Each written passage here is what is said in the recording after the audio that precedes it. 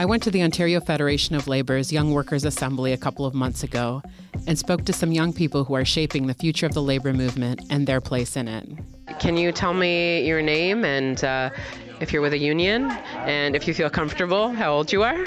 My name is Paige Kazima. I am the Canadian Labour Congress National Representative for Young Workers. That's a mouthful. And I am 27. So prior to this, I worked at Unifor in Saskatchewan on the Fight Back campaign for the Crowns. And prior to that, I was with the Saskatchewan Federation of Labour as a community organizer. Hey, I'm Matthew Nurse. I work at Chrysler Assembly Plant in Brampton.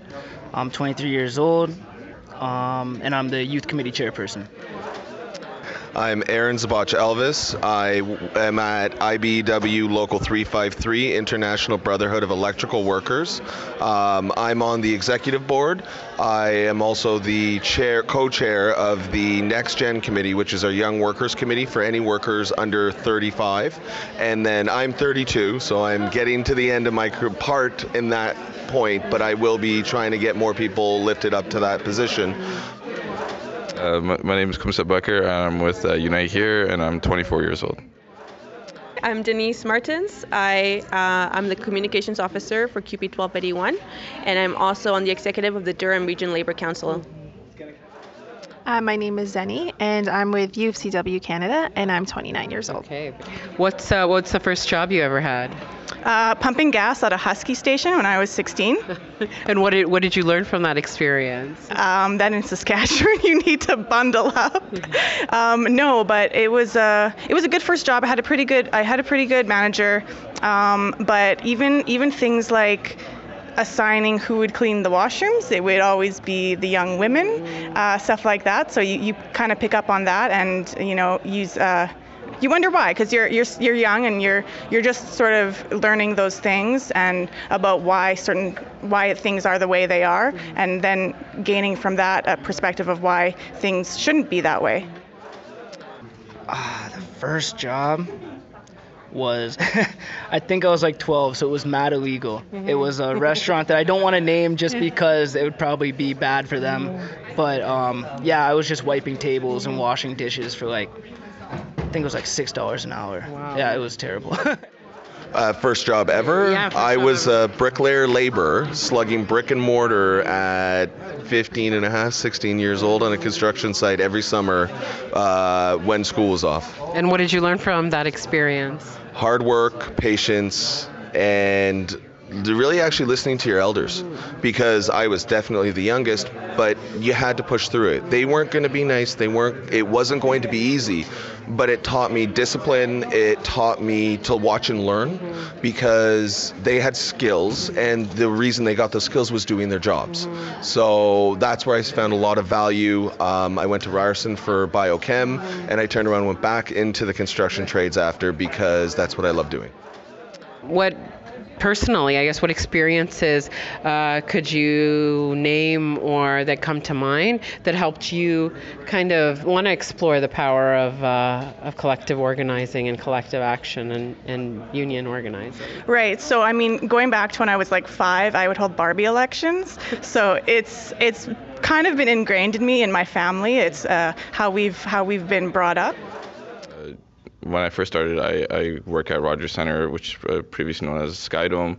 I was a food service worker there for 6.5 years, and I started off there as a non-union worker, and then a year later it became union. So I was actually able to see the difference of what a non-union workplace is compared to what a union workplace is, and then the sort of not only the economic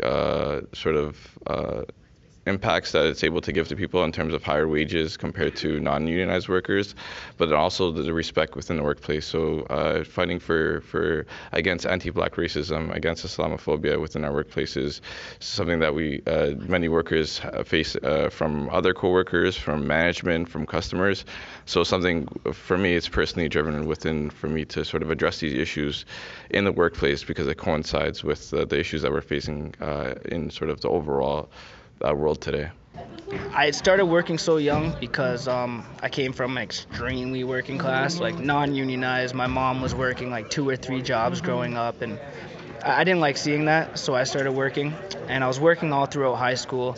I stayed in the kitchens thinking that, maybe if I put in enough time, I put in my hours, I learn enough, I can get promotions, maybe work my way up to a chef or a higher position, get a raise. But it didn't happen. I just graduated school to get another job. So previous to Chrysler, I was working 3 jobs consecutively, 3 different kitchens, 7 days a week, anywhere from 12 to 14 shifts. And that's why, once I got involved with Chrysler and I seen how beneficial the union is to workers, I said, no, I definitely have to get involved and try to help out anywhere I can. Now it's okay to work a job and fight for other people because I know what they're going through, so I can't be selfish saying I'm tired now because I know how tired I was before, so I know what they're feeling. If there was one change that you could see the labor movement make or labor unions themselves to welcome young workers, to engage them in leadership roles, to just do better, what do you think that change should or could be? The 15 and Fairness campaign is doing an amazing job of engaging young people. They don't look at you and say, hey, are you in a union? They look at you and say, hey, do you want to help out? So any campaign that just looks at you and says, hey, do you want to help out on this campaign is amazing, and I think 15 and Fairness is that. The labor movement just has to do a better job of becoming more relevant and more interesting to young people. For the most part, the decision makers in the labor movement are not as young, definitely not as diverse as the people in Toronto, the people in Ontario. And I think that we do have to make changes around that so that we can actually energize the labor movement.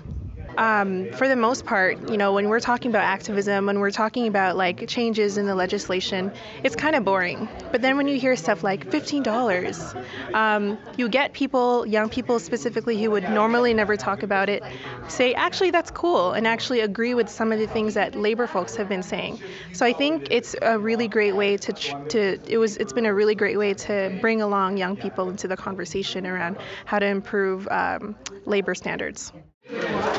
The leadership currently, and the hardest part is getting the leadership currently to understand that the mentorship is the key to growing the young leadership, because that will be the leadership in 10 years, in 20 years. It's an investment. Well, that's it. It's always been an investment. And we sometimes forget that that's the way we learn. As a trade, I went through an apprenticeship. So I had a mentor, a journeyman, who taught me through my apprenticeship. This is just another apprenticeship. You're learning as you go, and it's grabbing those few people that show a little light, a little interest, and making sure they get to these things. They may not want to go, they may not understand, and you push them forward because they're going to be the movement, and they're going to keep the labor movement, the unions alive in 20, 25 years, and they will give that to the next generation. What else? Yeah, so can you tell me? Avocado Toast is the first podcast series on Atkinson's Just Work It platform for and by millennial workers.